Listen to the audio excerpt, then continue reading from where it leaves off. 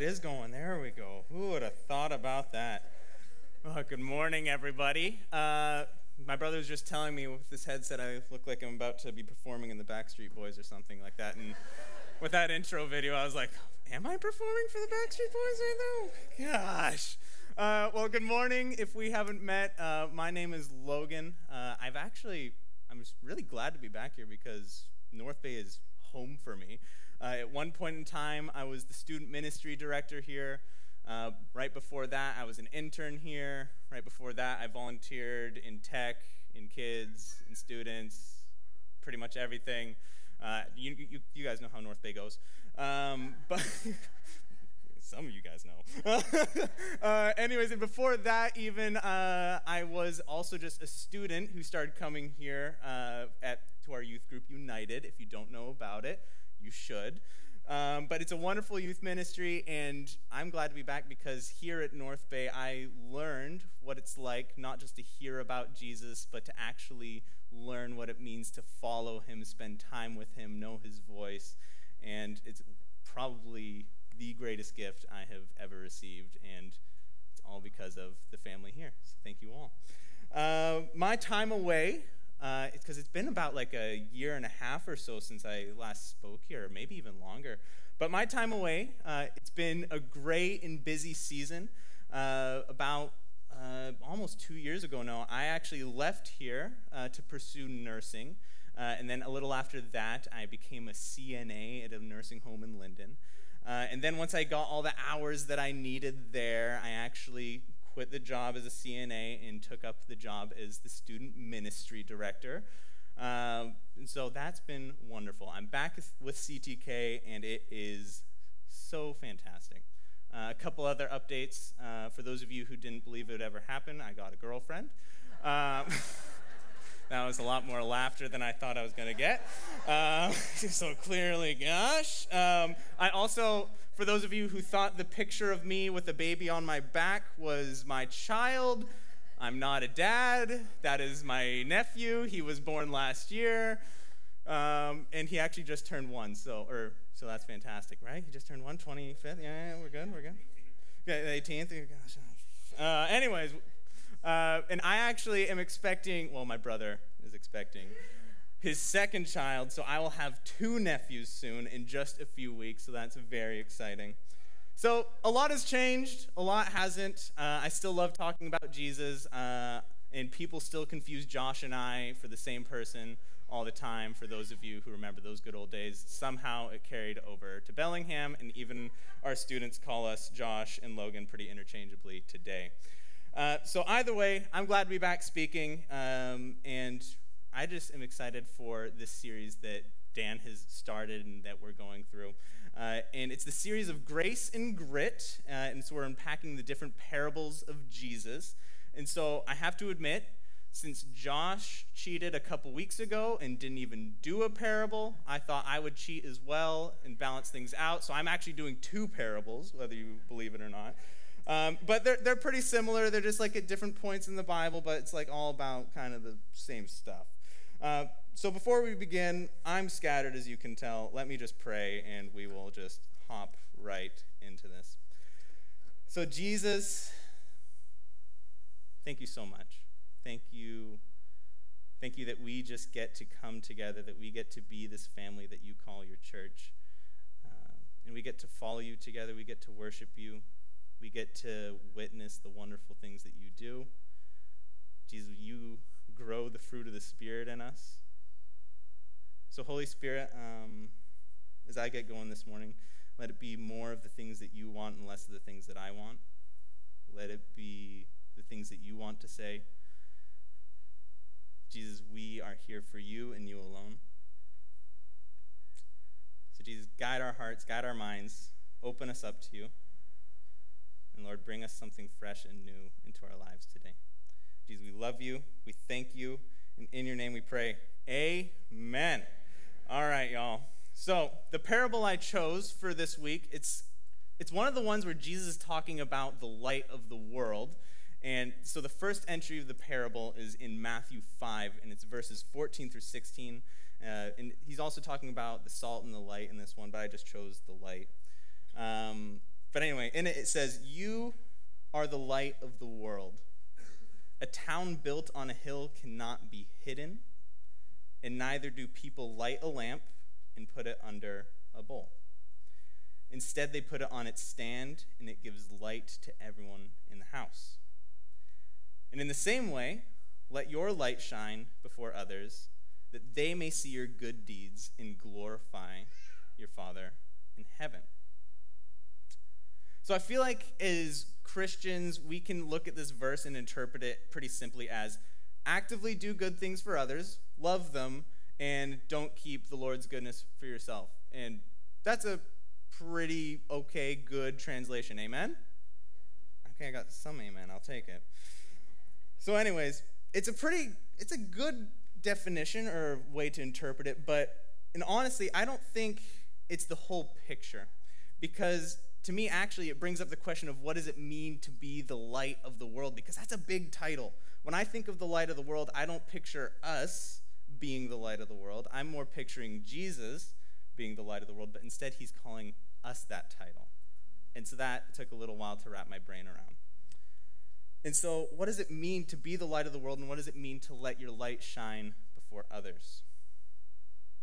And so when I was reading through a bunch of the different parables, trying to figure it out, like, what do I want to do? There's so many different options. I was reading this one, and what caught my attention is this idea of covering the lamp. Like, why would someone want to cover the lamp that's lit? Like, it doesn't even make sense. He says put a bowl over it, which when I'm thinking of a lamp, I'm not thinking of putting a bowl over a lamp, so that was just strange. And I just had that funny picture in my mind, and it's what really just made me think, that's the one, because who would cover a light? But in the verses, Jesus is comparing us, the light of the world, to a town built on a hill that can't be hidden. And so he also compares us to this light as a lamp that we are hiding under the bowl or not hiding under the bowl. And he's saying that it shouldn't be hidden because that defeats its purpose. Who would actually do that? It's meant to allow you to see.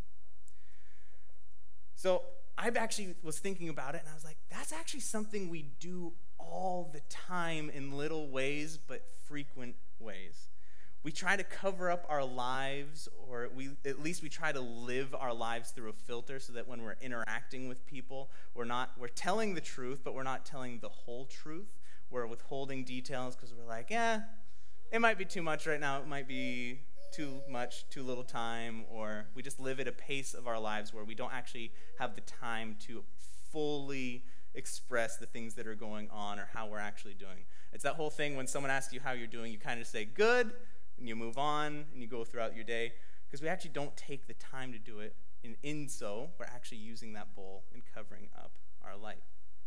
So we aren't allowing ourselves to fully be seen and known by just simply brushing past the details of, how are you doing, or what is going on in your life. So when Jesus is comparing us to being these lights, he's using these very visual examples, this lamp, this town on a hill. And yet in the very next chapter of Matthew 6, Chris very graciously allowed me to add this extra piece of scripture this morning.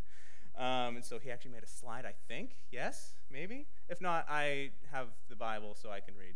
Perfect. So, I think I can read. So when Jesus is saying this, before in the verse he said, so that they may see your good deeds and glorify your Father in heaven. Meanwhile, the following chapter in Matthew 6, he says, be careful not to practice your righteousness in front of others to be seen by them. That kind of contradicts a little bit. So if you do, you will have no reward from your Father in heaven. So when you give to the needy, do not announce it with trumpets as the hypocrites do in the synagogues and on the streets, to be honored by others. Truly, I tell you, they have received their reward in full. But when you give to the needy, do not let your left hand know what your right hand is doing, so that your giving may be in secret. Then your Father, who sees what is done in secret, will reward you. So it's kind of strange. He first tells us so that they may see your good deeds and glorify your Father in heaven. But then, literally, the very beginning of the next chapter, he says, do it in secret. So what is he actually wanting us to do? Because it's not a bad thing to do good works, but what does he actually want us to do? Because it's not a bad thing, and it might be part of our lives to do good and be kind to others. But like I said, I don't think it's the whole picture. So to help unpack this, I'm actually going to read the parable again in this. It's called the Message Interpretation or Message Translation. Basically, Eugene Peterson, this guy who's a theologian, he wrote the Bible over again in like more modern language to help us understand. But he says, "You are here to be light, bringing out the God colors in the world, and God is not a secret to be kept. We're going public with this, as public as a city on a hill. And if I make you light bearers, you don't think I'm going to hide you under a bucket, do you? I'm putting you on a light stand, and now that I've put you there on a hilltop or on a light stand, shine. Keep open house, be generous with your lives, and by opening up to others, you'll prompt people to open up with God, this generous Father in heaven." So the way that Jesus wants us to be lights, he isn't wanting us to be showing others all the good things that we do. That might be part of how we live our lives or the things that we just generally do. But he's actually wanting us to be open with our lives. He's wanting us to invite people into our homes, be generous with our time, our resources, our compassion. And he wants us to show others the reality of what it's like to follow Jesus. And so in showing people the reality of what it's like to follow Jesus, that means expressing all of our lives. And I mean all of our lives. The good, the bad, the ugly, the difficult, the joys, the celebration, and the hurt. Because my friends, to be the town on the hill, it means to give people hope, but it does mean to be exposed and vulnerable. It's out there for everyone to see, but in that, it lets people recognize, oh, things do get hard.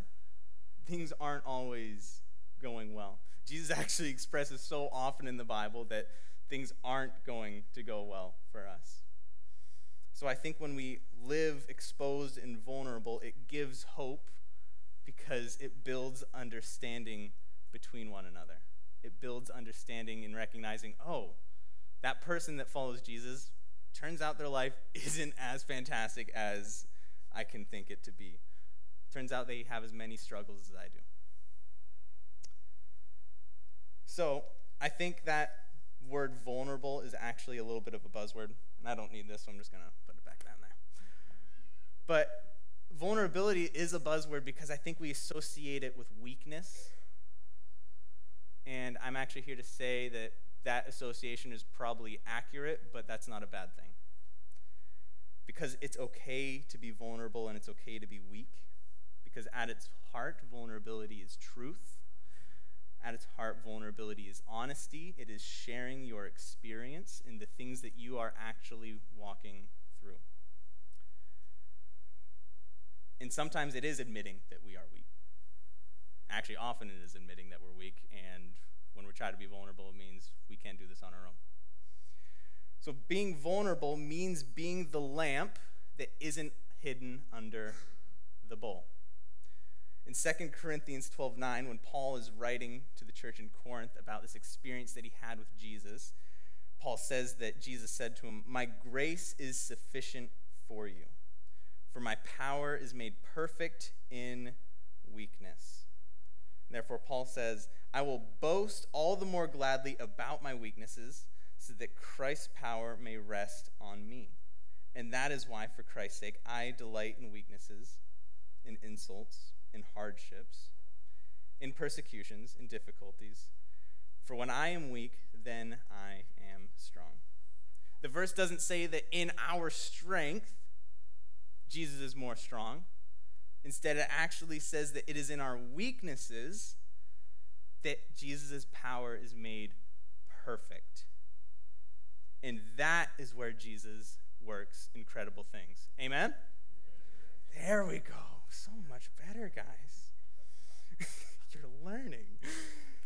And so, how I also know that this parable has a call to vulnerability in it is that in many letters to the churches and throughout the New Testament, and even like sometimes when Jesus was speaking, the people that they were talking to, the people that the churches, that the letters addressed, the people were living so vulnerably as the lights on their stand that they were actually being hurt and killed by the communities that they lived in.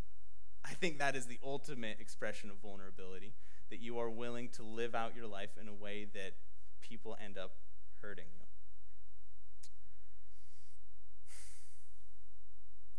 So when Jesus is calling us to be these lights on the stands or to be the city on the hill, it's important to remember that in being the city on the hill, it means not trying to look like a castle on the hill.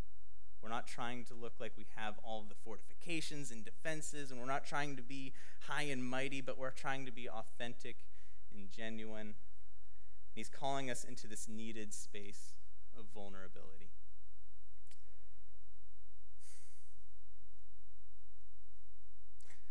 So, my friends, if I'm being honest with you, it has been a good year.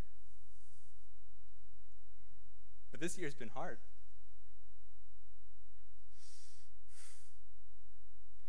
I've sat and prayed with people waiting for their families to arrive as they're passing.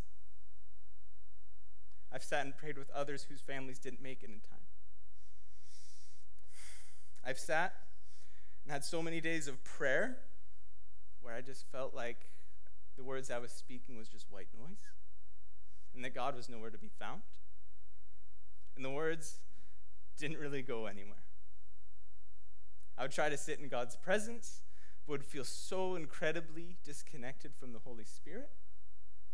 And there was times where I simply didn't even want to connect with the Holy Spirit or pray or anything like that. I lost another friend to cancer this year. And I've also sat in countless prayer groups of people who, in all well-intentioned, were trying to pray over nerve damage that I have in my head. They're trying to pray for healing, and that healing just never came. But in all the different ways that my heart has broken in this last year, has led me to a place of vulnerability that I had never let myself go to. And I began to open myself up to the people that I love and I care about, and even open myself up to Jesus in ways that I never have. And in that, I've begun to experience Jesus and the Holy Spirit bringing healing and transformation in my life to a degree that I haven't seen since I first came to know him. So vulnerability, my friends, is such a wonderful thing. But it's hard, it's difficult, but there's a need for it. There's a need for us to be vulnerable and to let each other into each other's lives. Jesus calls us to express our vulnerability again in the second telling of this parable.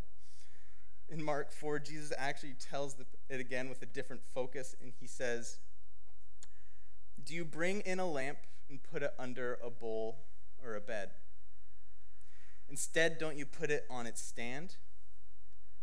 For whatever is hidden is meant to be disclosed. Whatever is concealed is meant to be brought out into the open. If anyone has ears to hear, let them hear."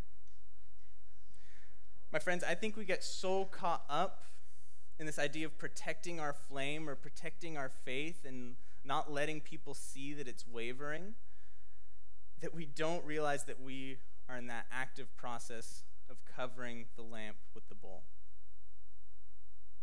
That we never actually let people see the light that we're carrying or the lives that we're living to its full extent. Because in reality, we're struggling to keep that light lit.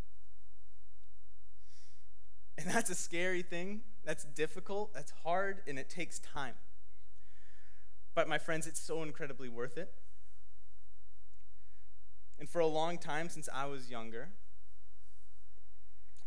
I always thought of emotions as a distraction, actually. I thought of them as taking away from being able to accomplish tasks or doing what is needed. And so eventually, I had muted a lot of my emotions and the things that I felt so that they wouldn't get in the way. Just for efficiency's sake. And over the years, I've lost a lot of people that I love. And when my friend Jackie was dying, I remember I was sitting at her hospice bed holding her hand. And my mom was surprised and said that I was so strong for not crying at that moment, when in reality, all I wanted to do was cry for the person that had meant so much to me. Jackie was a wonderful person who I went walking with often. I actually walk the trails and the beach that I do today because I walked them with her. And when we'd walk the beach, she would, I actually found this a couple weeks ago, but when we'd walk the beach, she would find a piece of blue beach glass specifically, and she would find it, and she'd just yell, "Praise Jesus, hallelujah," and it was, at the time, just one of the funniest things. So I know that Jesus has actually been bringing me a lot of healing through vulnerability, because I've actually shed more tears in this 1 year than I think in almost my entire life. And a couple weeks ago, I was actually walking the beach with my brother, and when we were on the beach with my brother and my nephew, I actually found this piece of blue beach glass, and I smiled and I just said, "Praise Jesus." And I don't think Gabe thought of anything of it at the time, but I was wearing my sunglasses and my tears just started falling. So I smile and cry when I find a piece of blue beach glass. I smile and I cry when I put on my grandpa's watch today. And thinking about how he would just call me a turkey for stealing it. And when I drive by my friend Linda's old house, thinking that I had a lot of good days mowing her lawn and having a cold can of Coke with her. And when I walk the last trail that I went on with my friend Liam. And when I think of sitting in Japan with my friend Dorita, who was actually the first person I sat with when I cried at school because my friend Jackie had passed. Friends, I believe, with my whole heart, truly believe, that there would be a lot less hurting people and a lot more healing people in the church and in the world if we actually took the time to remove the cover from our flames and be vulnerable. To share this light that we actually are carrying with Jesus and those around us. Because going back to what Jesus said in Mark, whatever is hidden is meant to be disclosed. Whatever is concealed is meant to be brought into the open. And if anyone has ears to hear, let them hear. And Jesus meant that. He meant everything that he said, and he meant that. And that's terrifying. And I still struggle with vulnerability to this day. When I went back for my gym bag this morning because the piece of blue beach glass was in it, I didn't want to tell my mom that I was going back for the blue beach glass that was just in the bag. So that's where I actually think the series' title fits. Because vulnerability is one of the grittiest things that we can ever try to do. Because I think it's one of the weakest things that we can ever try to do, but that's, again, not a bad thing. But when we do, and we come to Jesus with the things that we're actually truly holding on to, that is where we find grace, and that is where we find healing and restoration in the transforming power of Jesus. So to answer my question from earlier of what does it mean to be the light of the world. I keep on touching my mustache, I'm sorry. The light we're called to hold isn't that we have a ticket into heaven. That's not what following Jesus is about. Following Jesus isn't about that we have a get out of jail free card with sin and all the wrong things that we do. It's not about just those things that we get from Jesus. This light that we hold is that we get to live a vulnerable, real relationship with our Creator who loves us so dearly that he wants us to transform from the inside out, and he wants to do that with us. He wants to lead us away from pain and sin and into the fullness of life and love that he holds. This light that we hold is that we are fully seen, fully known, fully loved, cared for, and fully forgiven by the man who chose to be crucified so that we could live on earth in a relationship with him and not just when we die one day. It isn't about the destination, my friends. He actually died so that we could have life with him here today. True, full life. This light that we hold, Jesus wants it to be seen. He didn't put us on the stand so that we would be put under the bed or under the bowl or that the lights would be turned off. He wants it to be seen. He wants in his grace and his forgiveness to be seen in our lives. He wants people to know the ways that the Holy Spirit is transforming us, all so that people would know that he is truly good and loving. So I'm going to invite the band back up because I'm realizing that I think I definitely went over. But that's okay. I'll just accept that. You guys only have one service now. But I don't have exact steps for you today. I don't have like the little practice thing that we put on the screen. Because each of us actually have a very different story. And all I would ask, since I know of the healing and the transformation that Jesus has actually brought through my own grief and my own pain this last year, all I would ask is that you search yourselves for the things that maybe you've been keeping beneath the surface or been keeping to yourself, and bring it out into the open for all the ears that can hear to hear. And whether it is sin you struggle with, whether it is pain that you're holding on to, friends, I just want us to take steps to heal together. I want that to be what the church is, that this is a space of healing and not a space of where we all just keep all the things that are bothering us bottled up into ourselves. Because that's really not what we're supposed to be. And I feel like that's something that people outside the church can view us as. Because friends, once again, I truly believe that there would be a lot less hurting people and a lot more healing people if we actually took the time to share the light we hold with Jesus and each other. So would you pray with me?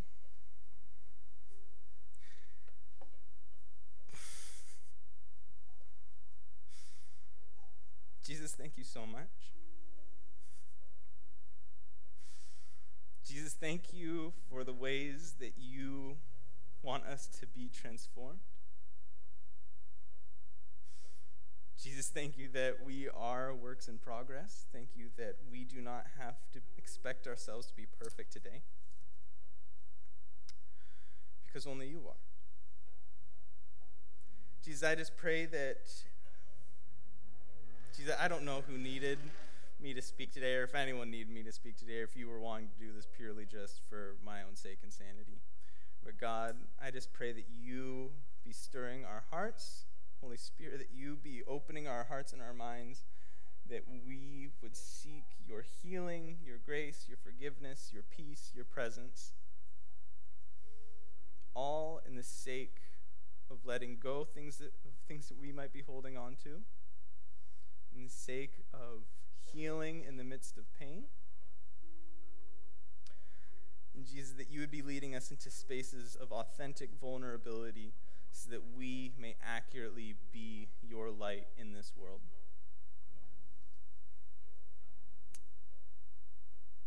Jesus, lead us through the hard work of vulnerability.